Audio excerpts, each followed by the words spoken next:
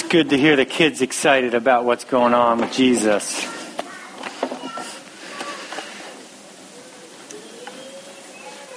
Not sure about you guys, but I am a little bit tired this morning. This week has been a longer week. Lots of things going on, both in our country and in the life of the church. I've been for the past 3 days down in San Clemente with church planters from Canada and Latvia and in the Northwest and then from the Midwest, and teaching and encouraging them and how do we plant churches that are gospel-centered and about community. And so I've taught about 7 times over the last couple of days, and so I'm a little bit tired. I got home at midnight last night, and then I'm leaving to go back as soon as I'm done here today. So I want to pray, and then we'll jump into what God has for us. Our Father, we thank you that you love us. We thank you that your Spirit empowers us, that we get to rest in the goodness of your grace, and that we get to rest in you doing the work and not us. And so, Lord, we ask today that as we open up your word, as we look at the book of John, that your Spirit would speak to us, that your Spirit would empower our hearts to understand and to listen and to learn, and that you would call us into a deeper understanding of your grace and your goodness to us. So, Lord, we pray that you would empower us today. We pray these things in Jesus' name. Amen. So we're in a series on the book of John. And last week we looked at 2 stories of Jesus healing people, really as a demonstration of his power, as a demonstration of his grace, and a demonstration that he is God, that he's divine. And so what we see in this passage following that we're going to look at today in chapter 5, starting in verse 16, is that Jesus comes out and he specifically states that this is what he was doing when he healed these people, that he was demonstrating his power, his grace, and his divinity. And what happens is the religious leaders of the day, they catch what he's saying and they flip out because he's making himself equal to God. And so I want to look at this interaction that they have with one another, and then I want to draw out some implications and think about what it means that Jesus is actually God in the flesh. And so we're going to start reading in chapter 5, verse 16, but let me just give you a quick review as we're heading there, as you're looking it up. One of the things we saw last week in the second healing prior to this is that where John tells us is Jesus is at the pool and he heals the man on the side of the pool, and he does this on the Sabbath. He does it on the day of rest. And he does it to point out who he was and what he was doing here on earth. And we see here in verse 16 that the leaders take a look at what's going on and they look over in the fact that Jesus heals this guy on the Sabbath who had been an invalid for 38 years.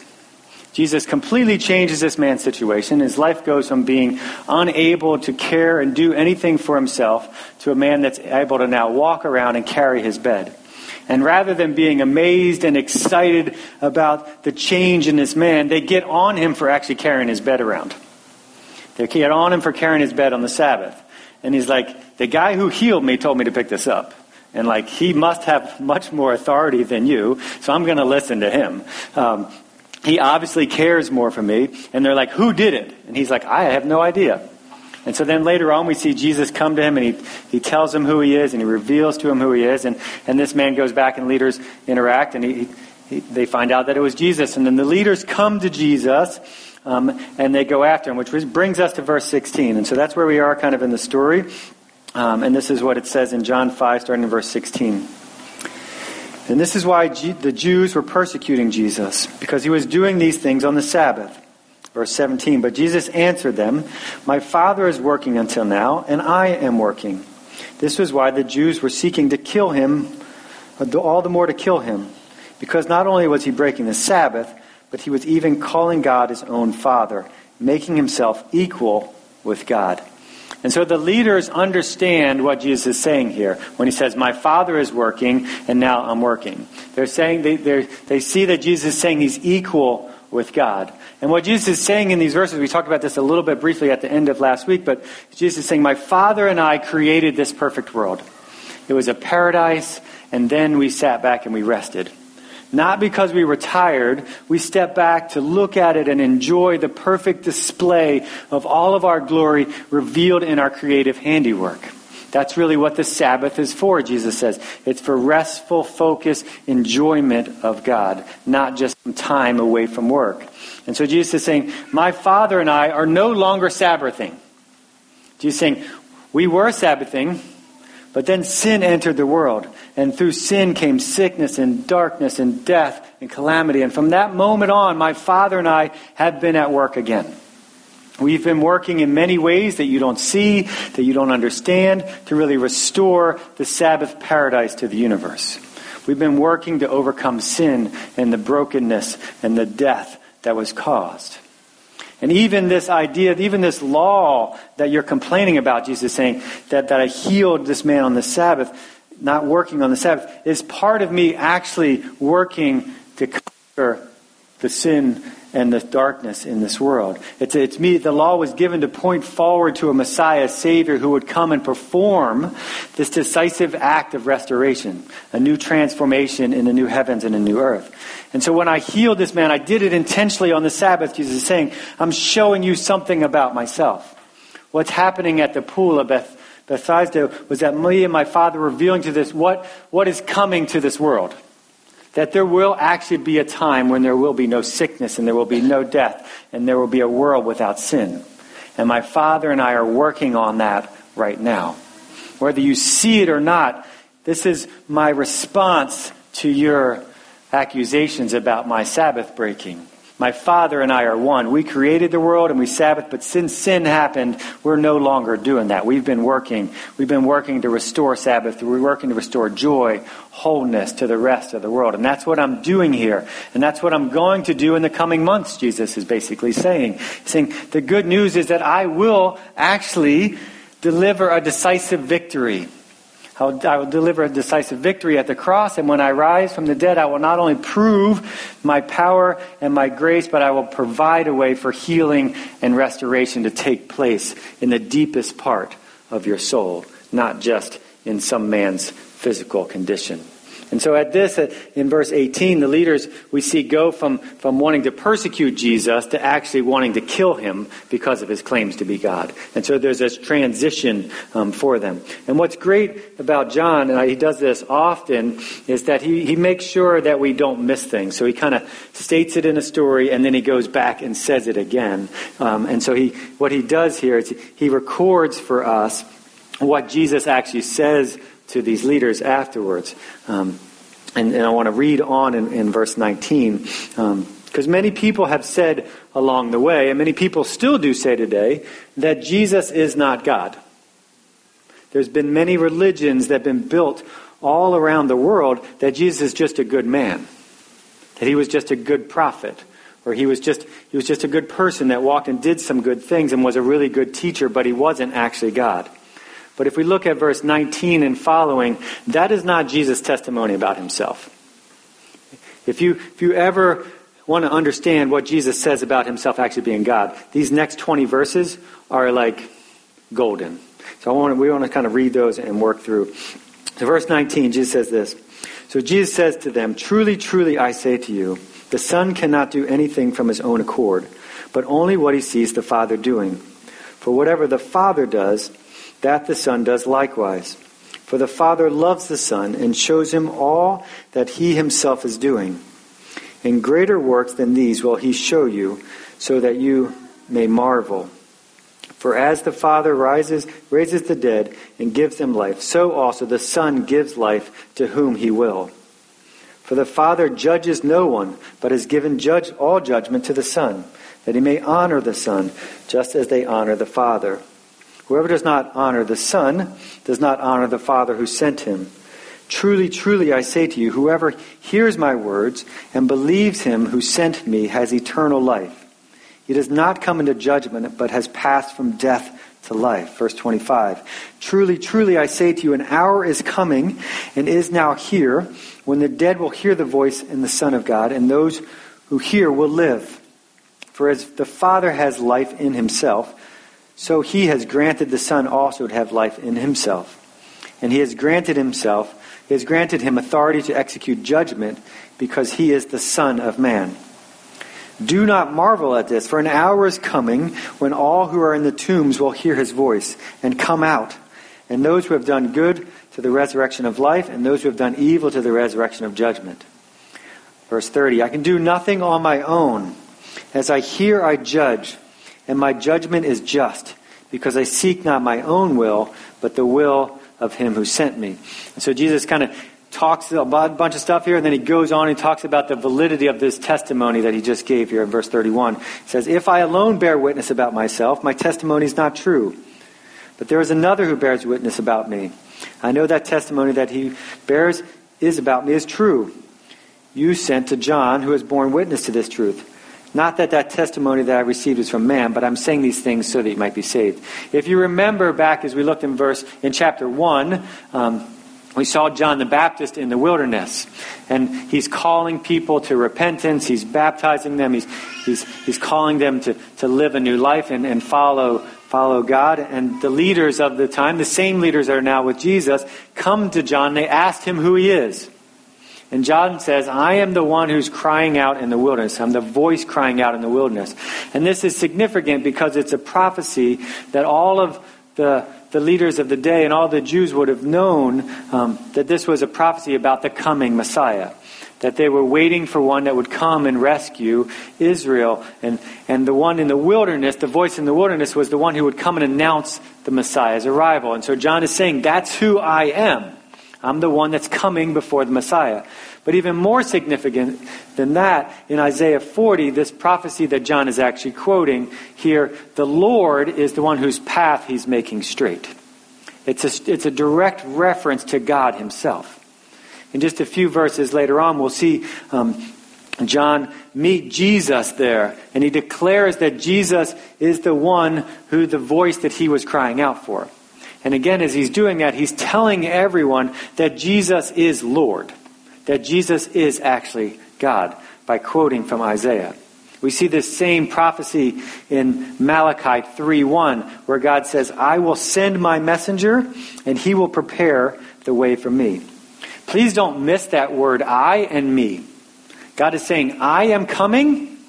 I'm sending one ahead of me to get ready hearts for me, but it is I who is coming. It is I who is doing the work. That's what he's telling us in Malachi. That's what these prophecies are saying over and over and over again. I am the one who's coming as the one to restore the brokenness. I'm the one who's coming to change hearts. No one else can do the work. No amount of laws, no amount of behavior modification is going to actually straighten out the problem. I am the one that's coming to do it, to grant life, just like Jesus just says here in verse 25, that he's the one that actually gives life. And so Jesus is telling them again here, these leaders, he's saying, I am God. John already told you that. I don't really need him to tell you that. I don't need his testimony to affirm that. But he already told you that. So don't miss the fact that now these miracles that I'm performing and that I will perform, what they say about me. It says that I am God. It's what I and the Father have been doing. The whole story of Scripture has been pointing to me. And so Jesus is saying that, and then specifically he goes on in verse 35, just make sure that no stone is unturned. He makes sure that he clears it up even again. And he says this, he says, he was a burning and shining lamp. So he's talking about John. And you were willing to rejoice rejoice for a while in his light. But the testimony that I have is greater than that of John. For the works that the Father has given me to accomplish, the very works that I am doing, bear witness about me, that the Father has sent me. And the Father who sent me has himself borne witness about me.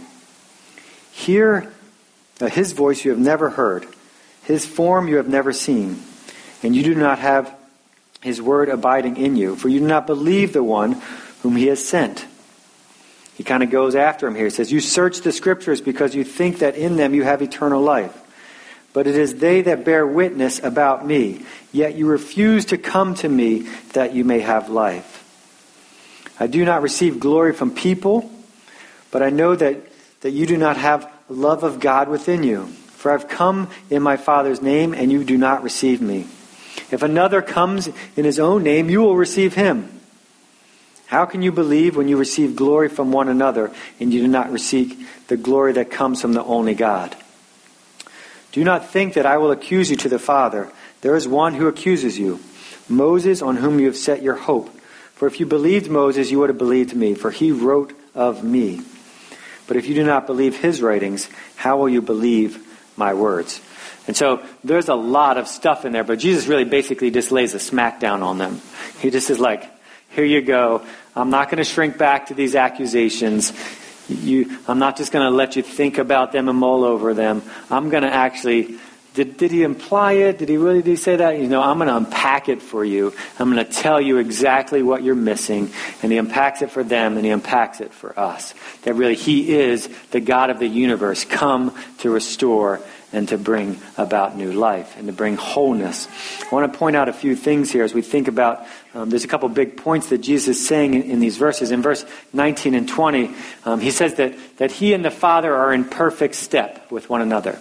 They're in perfect synchronization. It's almost like when you're in a car. Does anybody drive a clutch? Maybe that's not a bad example. Some of you do. When you have the clutch, there's different gears that are going on, and you have to push in the clutch in order to mesh them up to go to the next one. And Jesus is saying, we're in complete synchronization. He's saying, if you take a look at the second half of verse 19, he says, whatever the Father does, the Son does likewise. This is different than Jesus saying that he chooses to do some of the things he sees the Father doing. He says, whatever the Father does, whenever the Father acts, Jesus acts. There's an essential connection, a union, where they're in step with one another all the time. But this isn't just a one-way street. We see in verse 22 that it goes the other direction, that the Father actually acts in step with the Son. It says this in 22. The Father judges no one, but has given all judgment to the Son. Now that may be kind of confusing as you read both of those together, that the Father judges no one, just his own. But the Father, what it's saying is the Father doesn't go off on his own without any reference to the Son to judge the world. He doesn't judge like that. And Jesus doesn't act alone, and the Father doesn't act alone.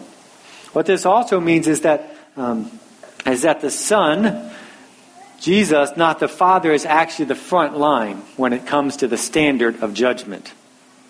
I think usually when we think about God the Father and we think about Jesus as the loving one, and we think about the Father as the one who's bringing down the hammer.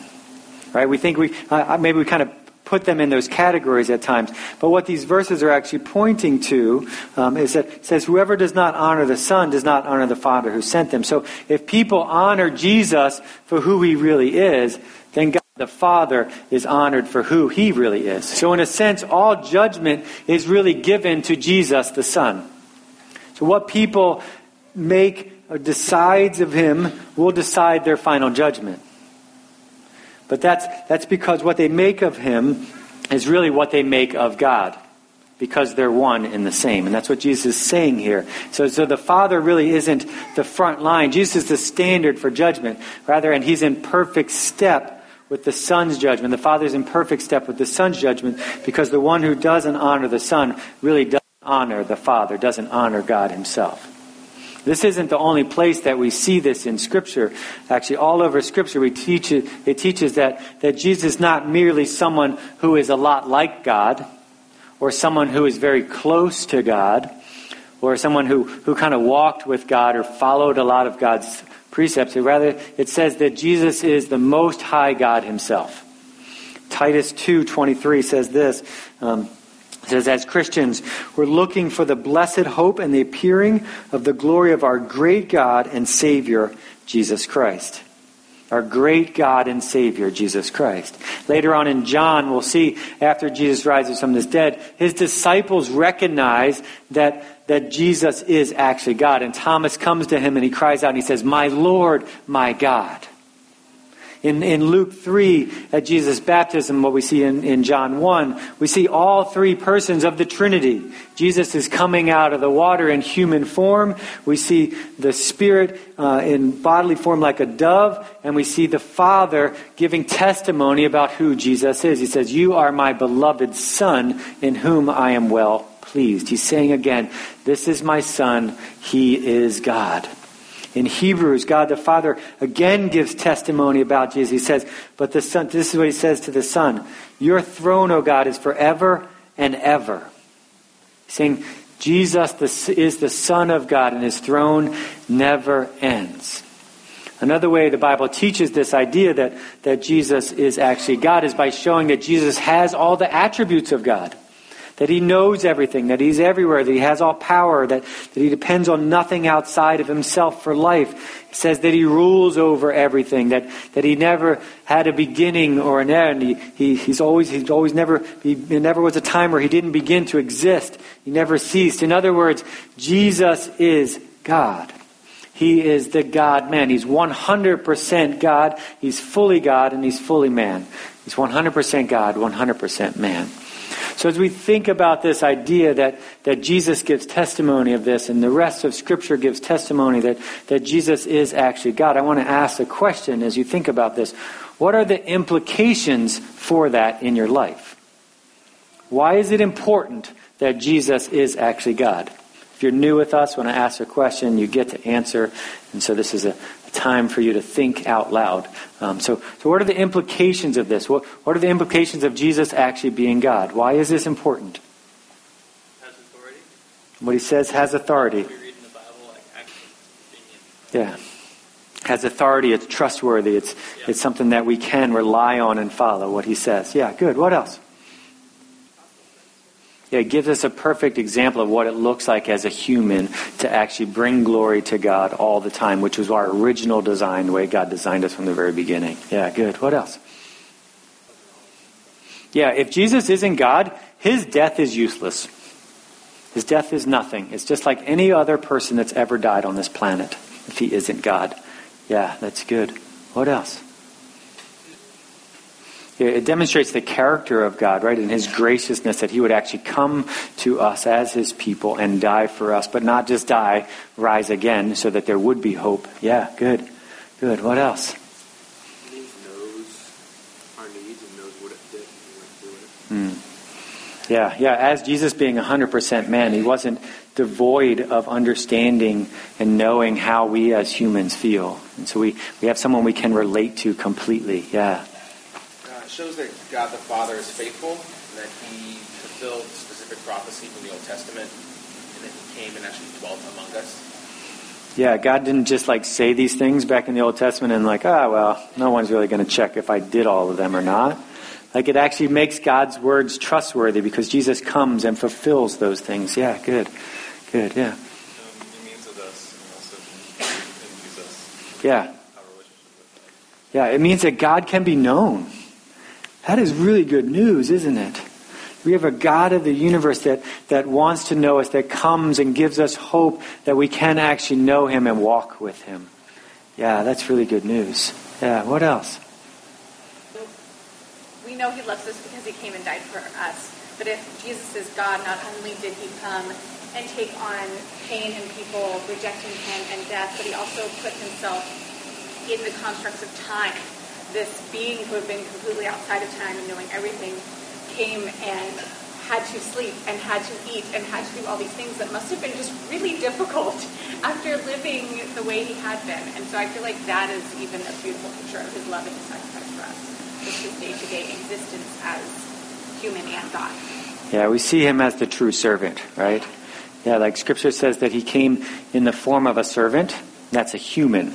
That's our job. We're actually servants. That's why we talk about, it's on that side, that one of our identities is that we're actually servants. And Jesus comes in the form of a servant and serves us as the God of the universe. And that's not just something that was easy to do. That is true humility. And so he shows us what it looks like to walk in true humility. Yeah, good.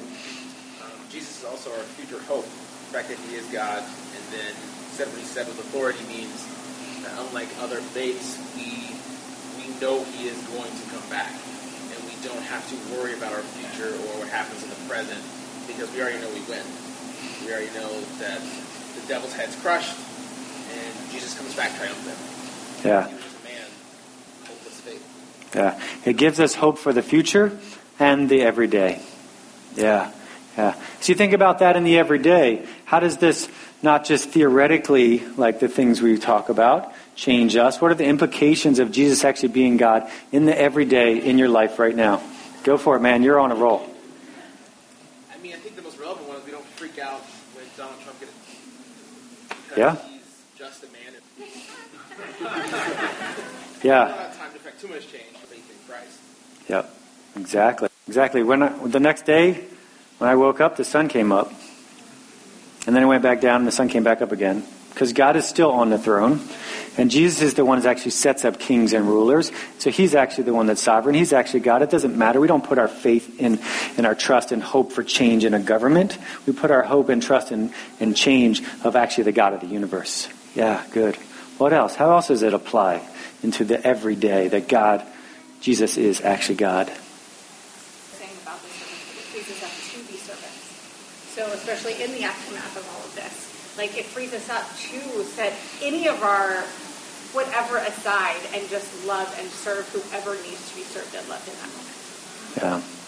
Yeah. Yeah, when his good work defines us, we no longer are striving in our own, and so we're free to then serve. Yeah, good. Good. Yeah, Jesus is a reminder that we have a loving Father that always gives us what we need and gives us the good gifts so that we would then see him and glorify him. Yeah, and even in the midst of hard things, like Jesus walks in hard things, we walk in hard things as well, knowing that God of the universe loves us and cares for us. And we have a dad that says over and over again and pursues us over and over again and says, I love you. You're my beloved son. You're my beloved daughter. I love you. I love you. Yeah, good. Well, it brings us up to be very confident because, he was perfect and look what happened. We don't waste our energy when people start, getting us or doing whatever. It's like we expect it, so we can stay moving and stay grounded rather than, oh my God, if I could see I'm trying to do good and, getting all caught in drama. It's just because you have that, we're going to get it, so keep moving. Yeah, it gives us a confidence and a hope, but also a perspective to view all things in life from. Yeah.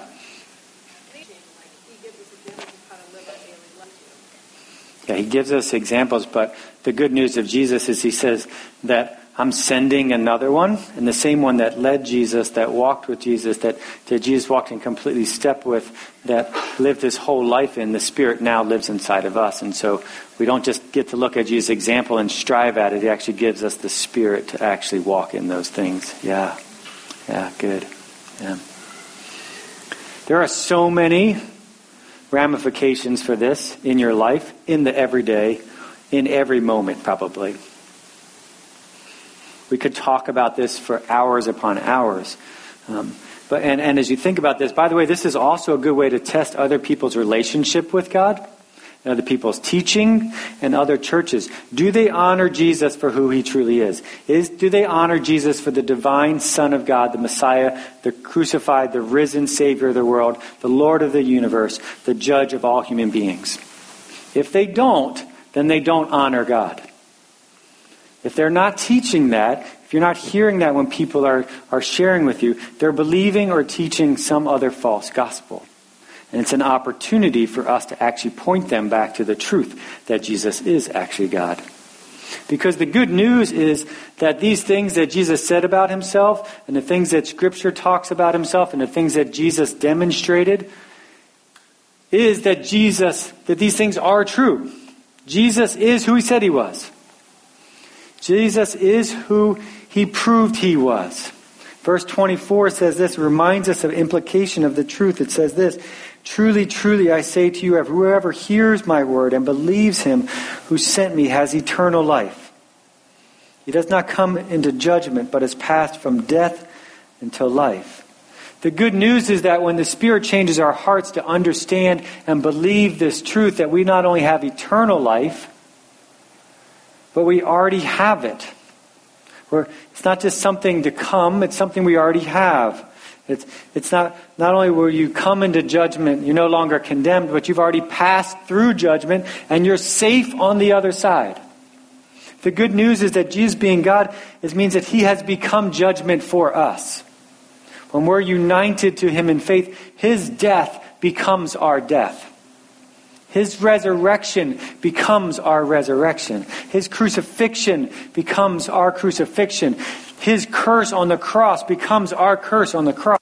His new life becomes our new life. We've already passed from death into life. And this is really glorious, great, amazing news beyond all words. Beyond anything that I could ever paint a picture for you of. Know this about yourself, that if you are a believer, you are a new creation.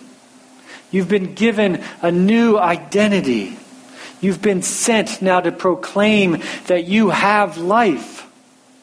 And it's right here, right now, and also in the future. The good news is, as we think about Jesus doing this on the Sabbath, is the good news is that you get the Sabbath now.